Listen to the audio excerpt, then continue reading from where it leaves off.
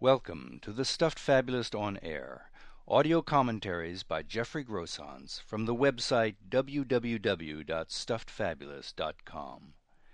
These commentaries present an independent point of view in the form of original fables and parables on psychological, social, political, spiritual, and philosophical questions of today.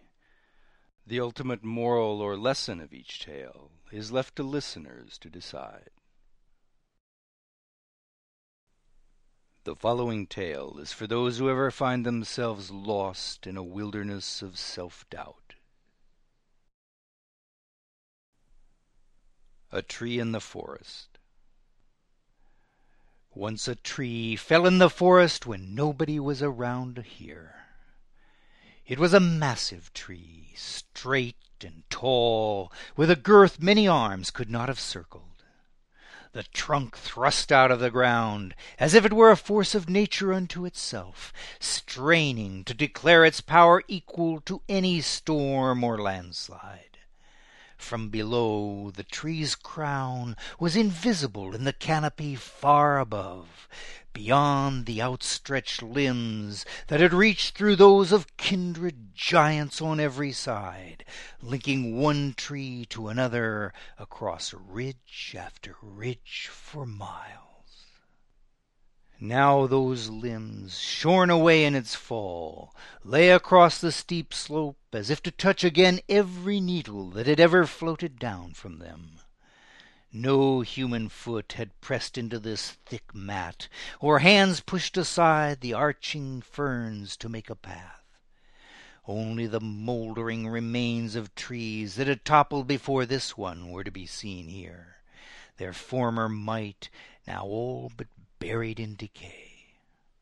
Upturned roots slowly let fall huge boulders torn from the earth, and splintered stumps beckoned like the hands of Titans disappearing beneath it. All while broken shafts of light settled through the shadows as though the moon and not the sun ruled here. In the dense quiet of this world, as spiders gingerly began their embrace of the tree itself began to reflect upon its state. To have been standing so firmly rooted there, and now be lying here, and soon to be no more. The changes might have seemed an undoing of the tree's life, and then of its having existed at all, leaving no more trace than the sudden thunder of its collapse had left in the air. But what difference did it make whether anybody had heard that thunder, let alone witnessed the tree's fall, or that nobody had even known it might be found deep within these woods in the first place? Did what counted about it depend in the slightest on the number of those whose understanding of such things began and ended with, "Wow, what a big tree!" There could be no doubt it had come crashing down, as all trees must, or that the moss in which it lay had not been torn and tossed by its striking of the ground.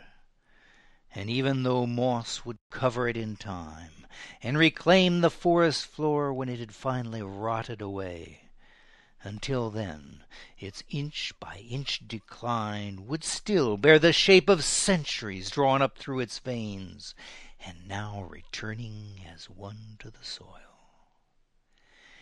Every ring grown out from the tree's heart spoke of a life barely held in by what might be taken from the outside for its measure, the strained and riven bark that soon would split open with new seedlings nursed by its remains. How many of them would fall in their own moment, early or late, without a single notice being taken of what sprouted, grew, and passed away here? Nor did it matter. Knowing you'd stood here for your allotted span was enough, as was knowing the forest that stood within you. None of this depended on the oohs and ahs of any who might have tramped by on their way to somewhere else. It depended only upon you. You, who'd heard the sound of your falling with the same fullness you'd heard the wind race through your branches, or the first snowflakes of each winter come to rest there. You, the only evidence needed. Great or small, had nothing to do with it. Witness or no witness, had nothing to do with it.